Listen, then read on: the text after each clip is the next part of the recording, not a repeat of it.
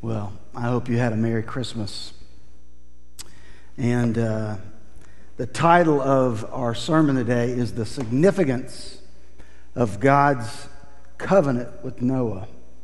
But before I get into that, I want to pray and ask that God would be with us through the power of His Holy Spirit, that we would understand His Word, and that this time would be a time of worship.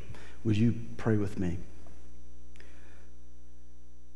Father, as your people, we have confessed that indeed we believe that Jesus is the Son of God, that He came, and Christmas represents the time of His coming, but that He will come again.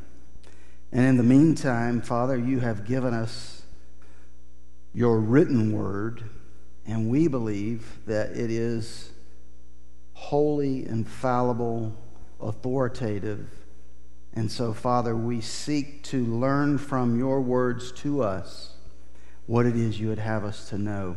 By the power of your Holy Spirit, I pray now, as I seek to teach, you would give me clarity of thought and speech.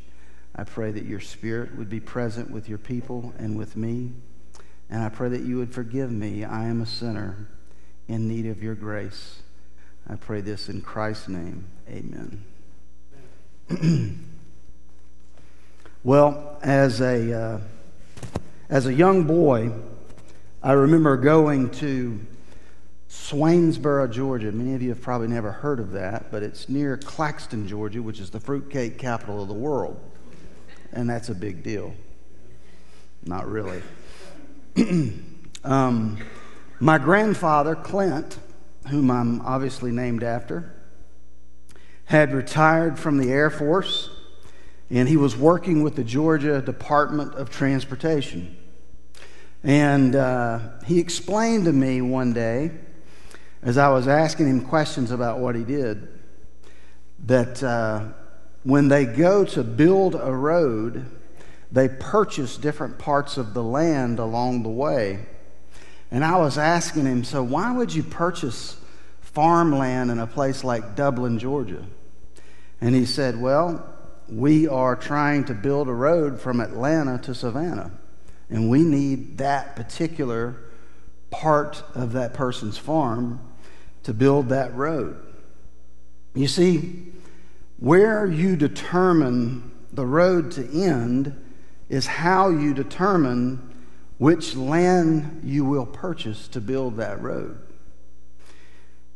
You would not move a single piece of equipment, make any land acquisitions, begin to grade 1 inch of soil before deciding where the road was going to go. It only makes sense.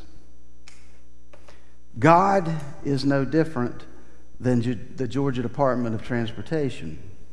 He begins with the end in mind.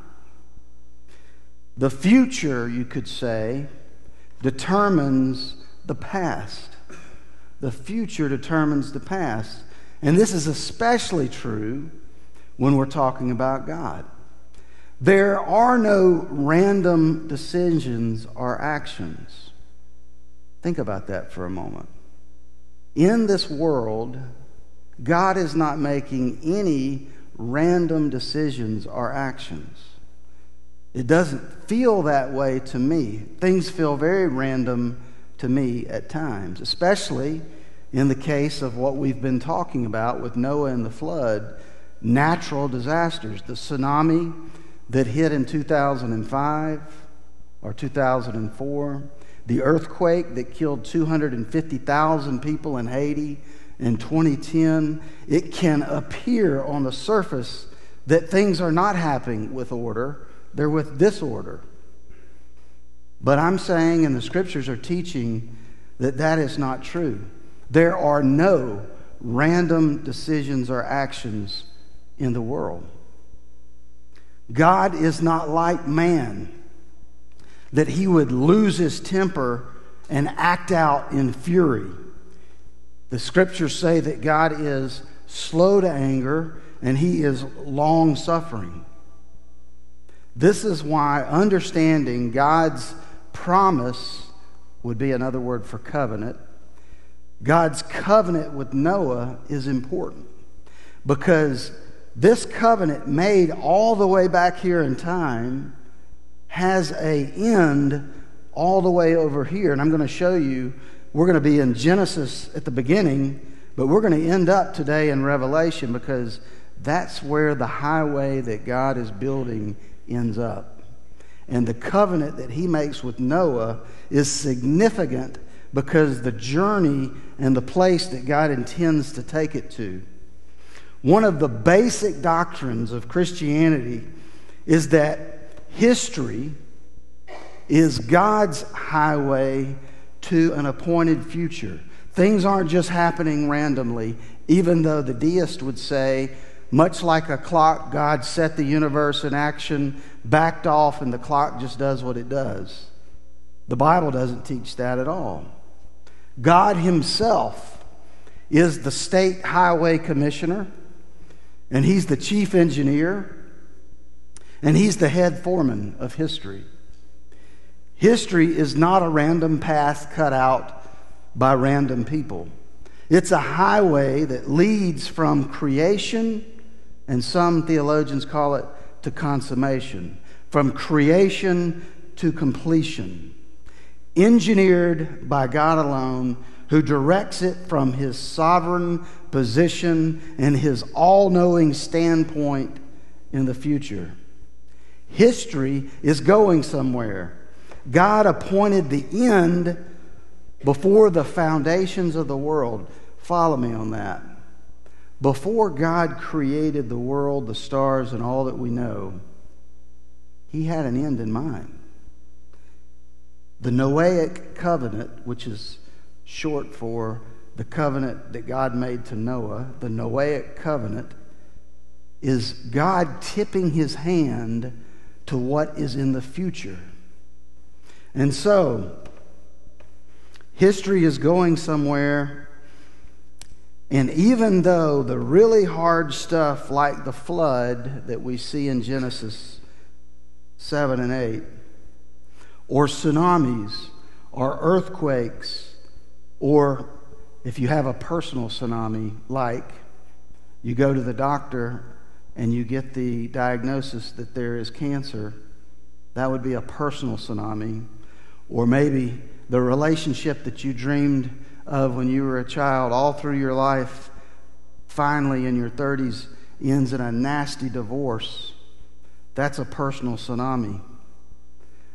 I promise you, if you are God's child, he is still in control, and he is sovereign, though it does not feel that way. Matter of fact, the prophet Isaiah, in Isaiah 46, 9 through 10, this is what he says about God. In Isaiah 46, 9 through 10, says, "Remember the former things of old, for I am God, and there is no other. I am God, and there is none like me, declaring the end from the beginning, and from the ancient times things not yet done, saying, my counsel shall stand." In other words, my decisions will stand, and I will accomplish my purpose. God's counsel will stand, and his purposes will be accomplished. God is working in the world throughout history to accomplish his purposes. So what is he up to with this covenant that he makes with Noah, and how does that fit into his master plan? How does, and we talked about this earlier, how does the flood and the death of approximately 750 million people fit into what God is doing in creation? What is the covenant God makes with Noah? Look with me at your Bibles at Genesis 8, 21 through 22. Cameron, there may be a slide for that. Yeah. And this is what it says. And when the Lord smelled the pleasing aroma, the Lord said in his heart, I will never again curse the ground because of man. For the intention of man's heart is evil from his youth. That's an interesting text. The intention of man's heart is evil from his youth. Neither will I ever again strike down every living creature as I have done. While the earth remains, seed time and harvest, cold and heat, summer and winter, night and day, shall not cease. So this is what God is promising in a covenant to Noah. Like the covenant that he made to Adam, the Noahic covenant is laid out here in our text, is a covenant not just made to one person, and this is important to understand, but this covenant is made to all of humanity. And it makes a new beginning for the world after the flood. But this new beginning isn't like Adam and Eve's new beginning. In Adam and Eve's new beginning, there was not sin until they sinned, and then sin entered the world. The new beginning with Noah already has sin. It says in the text that the intention of man's heart is evil from his youth, and that doesn't change. When we get into next week's text, you'll see immediately the great patriarch Noah actually sins against God through his drunkenness and nakedness, and then we'll talk more about that next week. God's promises never again to use a flood to destroy the earth. The Lord's promise that the seasons will be kept and will cycle seasons after seasons. The Noahic covenant is God's pledge that he'll preserve the stability of nature and allow his people to flourish until the appropriate time in the future that we're going to get to in a moment. Moreover, our creature's love for all that he has made is seen in the pledge. He will not destroy the world again, which is also an early sign that all creation will one day be renewed. Our world, this world, tempts us to believe that the cycle of seasons and the rising and the setting of the sun every day. Peggy and I, on our back porch in the evenings, have a place where we can go and see the sun set, and the sky will turn brilliant orange. And we'll sit and talk and watch the sun set. It's easy to conclude when you factor out Christ and God that the seasons or rising and setting of the sun is entirely just the orbit of the planets, the tilting on the axis, and its revolution around the same axis. And you could conclude and deduct that there's nothing really powerful or supernatural happening here. But the truth is, God himself, who works through these means, is keeping his promise not just to Noah, but to us. And every change of season and every sunrise and sunset is proof positive that the Lord is not going to break his promise. Now, look with me at Genesis 9, 1 through 6. And I'll tell you up front, this is an interesting side note about this text, is God's going to deal with capital punishment in this text. If you ever wonder, what does God think about capital punishment? And he's going to deal with vegetarian. Are you a vegetarian? If you are, that's perfectly fine. But you can see in this text that God says it's okay to not be. Because up to this point, everybody had been. We'll see it in the text. Read with me. Genesis 9, 1 through 6. And God blessed Noah and his sons, and he said to them, be fruitful and multiply. Sounds just like what God had told Adam and Eve. And it is very much the same. The fear of you and the dread of you shall be upon every beast of the earth, and upon every bird of the heavens, upon everything that creeps on the ground, and all the fish of the sea. Into your hand they are delivered. You see what God's saying? Is now I'm going to give you the animals and the fish and everything that creeps as something that you can hunt and eat, and they will fear you. And he says, every moving thing that lives shall be food for you, which was not true before. And as I gave you the green plants, I give you everything. But you shall not eat flesh with its life, that is, its blood. There's something very special about the blood. It is Christ's blood shed for us that saves us. And it is the text that says there is no forgiveness of sin without the shedding of blood. Blood is the source of life. It says, but you shall not eat flesh with its lifeblood, and for your lifeblood I will require a reckoning. Listen to this. From every beast I will require it, and from man. For his fellow man I will require a reckoning for the life of man. This is where I was talking about capital punishment. Whoever sheds the blood of man, by man shall his blood be shed, for God made man in his image. And so God is saying human life is precious. And those that would take another human life, their life should be taken. That is the Old Testament perspective found here in the text. So God in this text is now providing protection from man. Remember, the whole world's been wiped out. God is saying, I'm going to protect you in 3 different ways. I'm going to protect you in that I'm going to give animals over to you. You're going to have authority and permission to kill, to hunt, and to eat them. So he's going to protect them from the animals.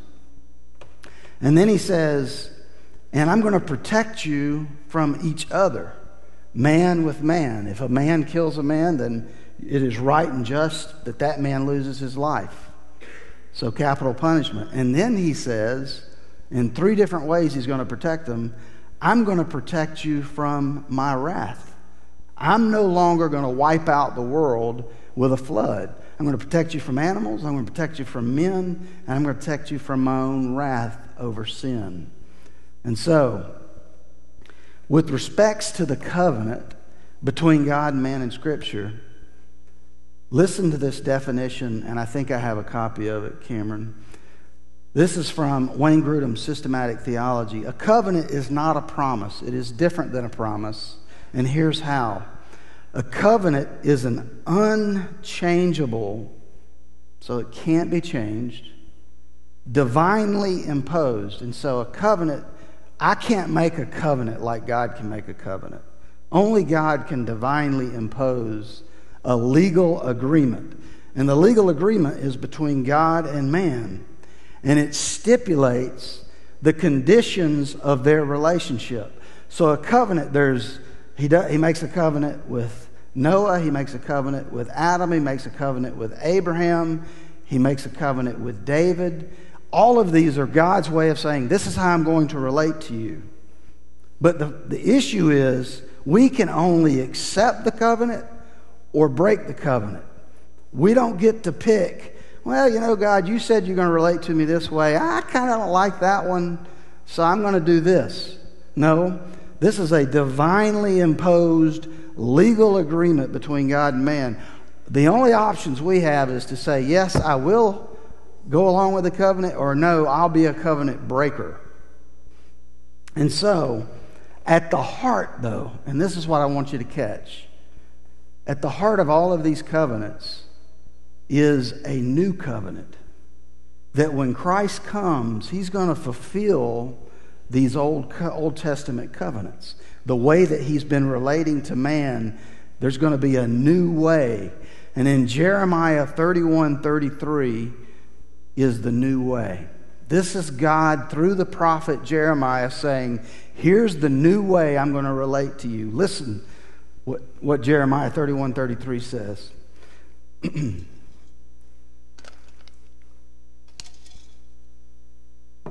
For this is the covenant that I will make with the house of Israel after those days, declares the Lord. And here it is, and I'm going to try to explain it where you can understand it. I will put my law within them. So up until now, the law has been given by Moses through the Ten Commandments. God's people have the law. But the new covenant is this: I'm going to put my law not just with you, but in you. And I will write it on their hearts. And I will be their God, and they shall be my people. Now think about what happens in the new covenant.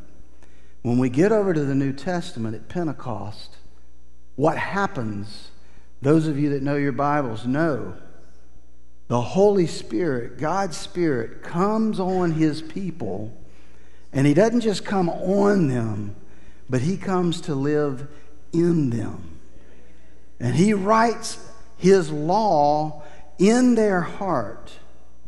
And not only that, but in a moment I'm going to tell you and show you in the Scripture where it says He takes the heart that you've been given, a heart of stone when you were born, me too, and He gives us a heart of flesh. And we are able now to follow. We are able now to obey. We begin, the first 21 years of my life, I would read this and I just thought, frankly, the truth is, I didn't believe it. I didn't believe this book. And not only that, I certainly didn't understand it. I mean, you got to admit, it's not an easy book to understand. But you know what happened? When the new covenant happened for me and God came into my life, I started reading this book and this stuff was jumping off the pages, and all of a sudden it started making sense, and I was like, I never knew. I never knew. And it became alive for me. So, also in 2 Corinthians 6:16 about the new covenant, it says this. Jesus says, I will make my dwelling among them and walk among them. I will be their God and they will be my people. So God's covenant to Noah was a promise that He would withhold His wrath towards man's sin. And He would bring about a redemption for His people. His people will walk with Him and be holy as He is holy. The new covenant will write on their hearts the law of God. You see, the issue was, before the flood, it said their thoughts were evil all the time. When God comes and He gives us His Spirit, it's different from then forward. It's a grace upon grace, because no one deserves God's favor. But in reality, every single human being born on the face of the planet deserves God's judgment for their sin. And here's one way to think about it. Peggy and I had, most of y'all wouldn't know this probably, but we had 5 children, actually. We have 3 that are still living, and we had 2, especially one that we had to check into the hospital, and she had to give birth to a stillborn. And you want to talk about gut-wrenching and heartbreaking. On our Christmas tree right now, Joshua and Caleb hang as a white ornament. They're in a stocking together. It's 2 little babies. We call them Joshua and Caleb because they went in to spy out the promised land before we get there. And they were both little boys. Here's the thing, and this is how it applies to you. When you were born physically, you were actually born a stillborn child spiritually. Now, physically, of course, you had breath and life, and your parents were all excited. But the fact is, the Bible teaches in Ephesians 2:1, when you're born dead in your trespasses and sins. That's how we all enter the world. We're not, as most would say, and popular psychiatry says, and this is why it's a bunch of hogwash. You're basically good. You just need to find your goodness. Well, the fact of the matter is, I had 3 children that we raised, and every one of them were little sinners. Every one of them. We're not basically good, and you know that if you've ever parented. We are selfish from the beginning, and then we grow up and be selfish adults. And unless God does some hard stuff and grows us up, we'll stay selfish till we die. And so, this is why Nicodemus in John 3, he comes to Jesus, and he wants to have eternal life. He says, what must I do to inherit eternal life? And you remember what Jesus says to Nicodemus? He says, brother, you got to be born again. And he said, Nicodemus, probably what I would have said. You mean I got to go back into my mother's womb? That sounds kind of ridiculous. And he says, no, the first birth is of water. In other words, a physical birth. And the second birth is spiritual. You must be born again. You must be born spiritually, because the first time when you were born of water, you were born a spiritual stillborn. No life in you. And that's why in Ezekiel 36:26, I said I was going to share this verse. This is what Ezekiel said. And I will give you a new heart, and a new spirit I will put within you. And I will remove the heart of stone from your flesh, and I will give you a heart of flesh. You want to know why people don't believe this? The Bible is saying they have a heart of stone. That until God gives them a heart of flesh, they can't. They won't. It's foolishness to them. And it was to me. So, mostly, before we are Christians, we love ourselves. And everything we do is for our own happiness.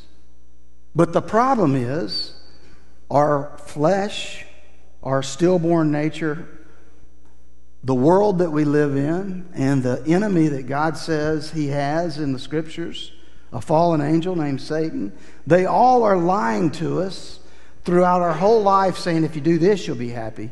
If you do this, you'll be happy. When in reality, if you've lived a little and you've sinned a little, maybe you've sinned a lot, you know the end result of that sin is not real happiness. It's a lie. It's a lie every time. And so, in Christ, in Psalm 16, it says, there are pleasures forevermore. In Him there are pleasures forevermore. We must come to God and humbly ask Him to give us this new heart of flesh and to take away our heart of stone. And if I'm following my illustration of the highway that God is creating, remember, you start with the end in mind. What is God up to in the world?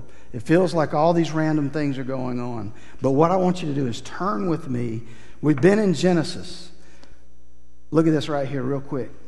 All of this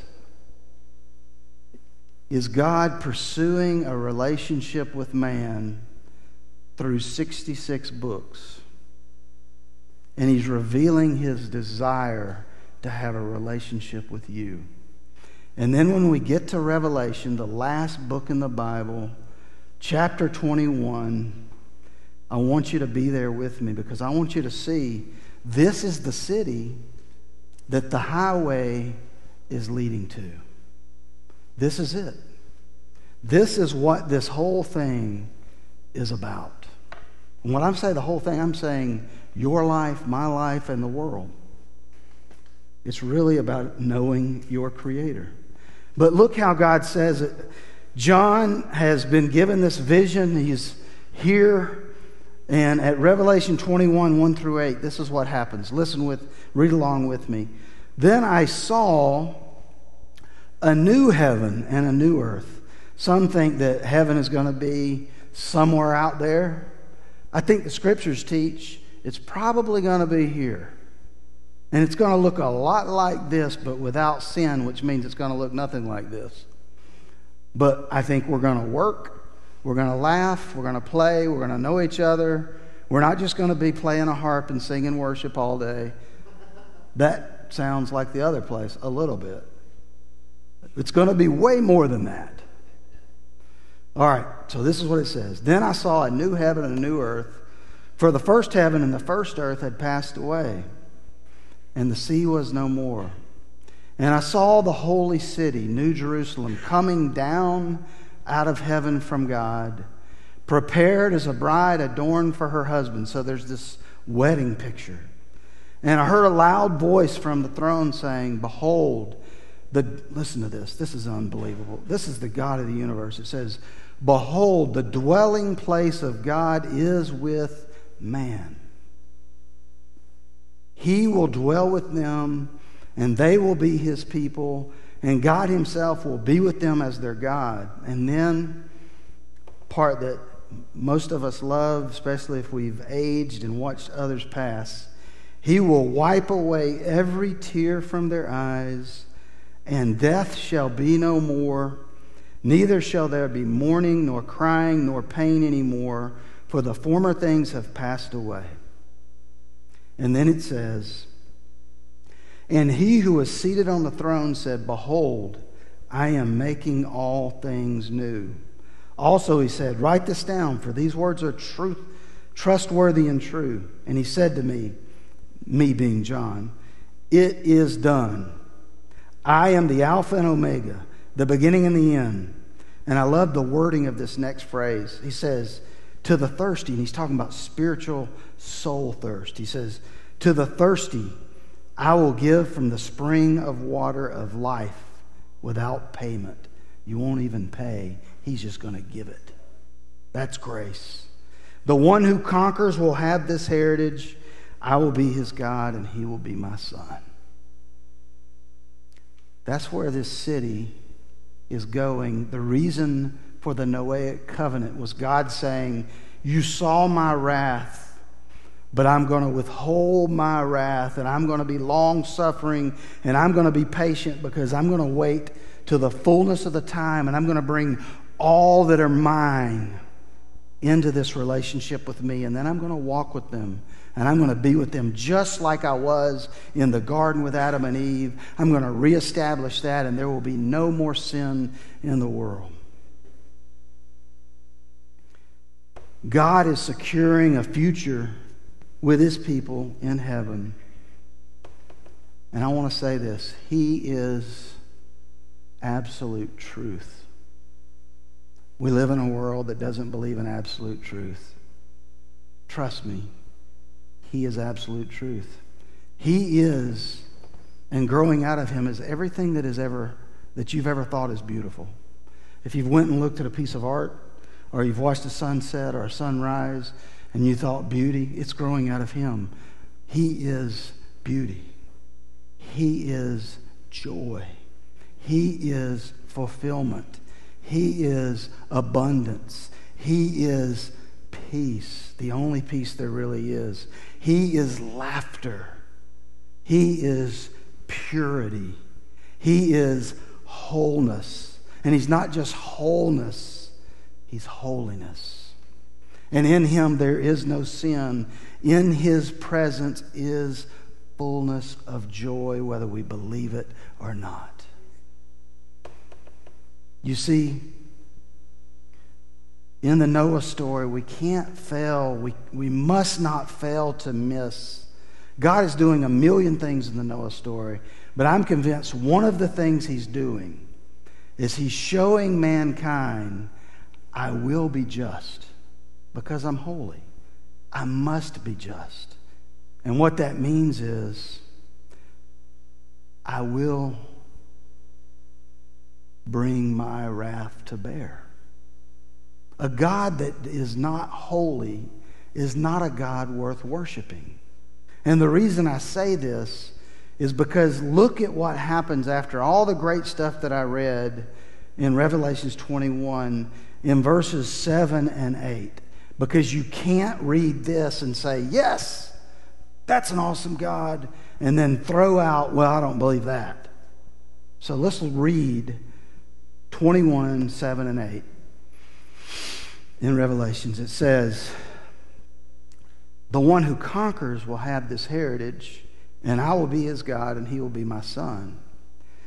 But as for, and here's the transition, but as for the cowardly, the faithless, those who don't believe that Jesus said he is who he said, and they don't believe his word is his word, the detestable, as for the murderers, the sexually immoral, the sorcerers, the idolaters, and idolaters is just loving something more than God, and all liars, here it is, their portion will be in the lake that burns with fire and sulfur, which is the second death.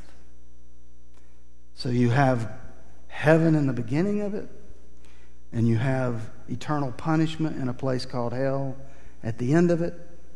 And if you were here in a previous sermon, once we are glorified and made to be like Christ without sin, we will rejoice in the righteous judgment of God, even over sin and hell, which is really hard. But I also want to say this, and I wished in some way, if it wasn't manipulative, that I would begin to just weep right now. And I mean that with all sincerity.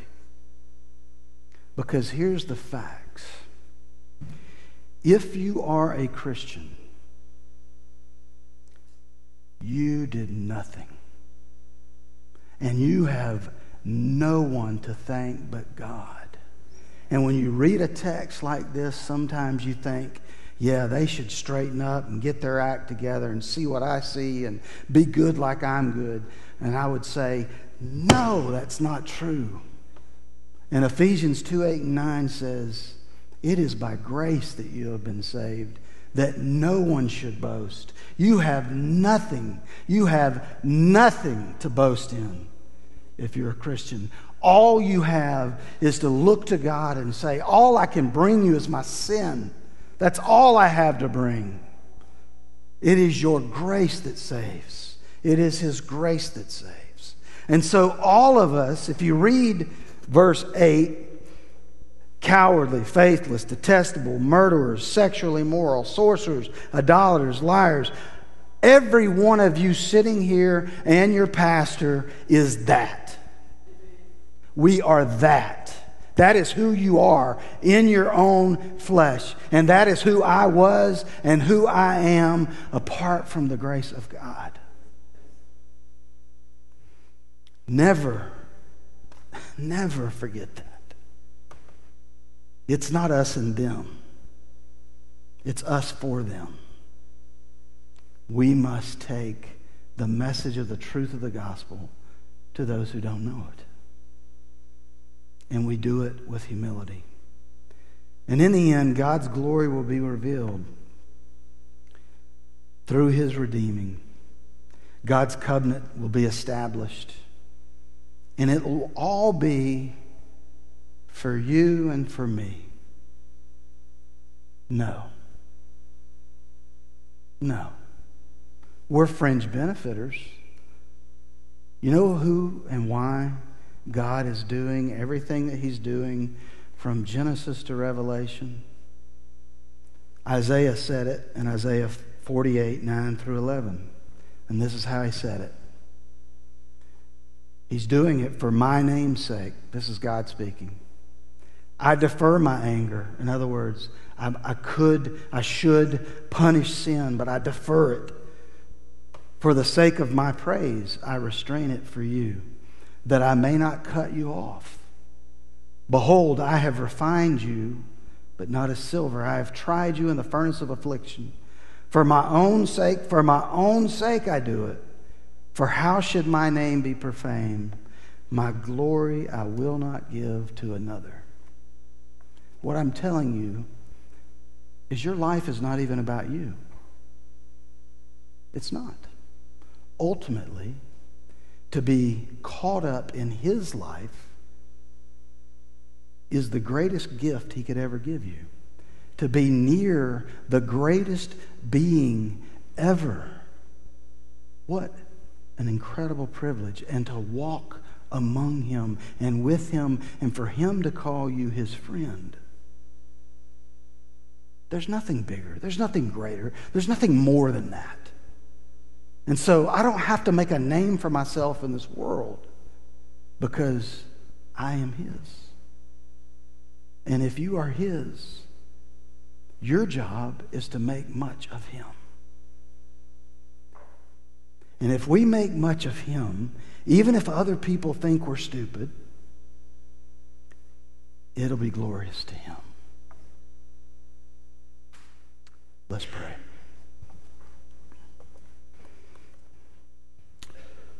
Father, you and you alone are worthy of our praise. You are so other than us, so different, we can't even get our heads around your person. But we thank you that your word says you're calling out a people for yourself. And in Revelations 21, we see we will walk with you one day. And what a glorious day that will be. Amen.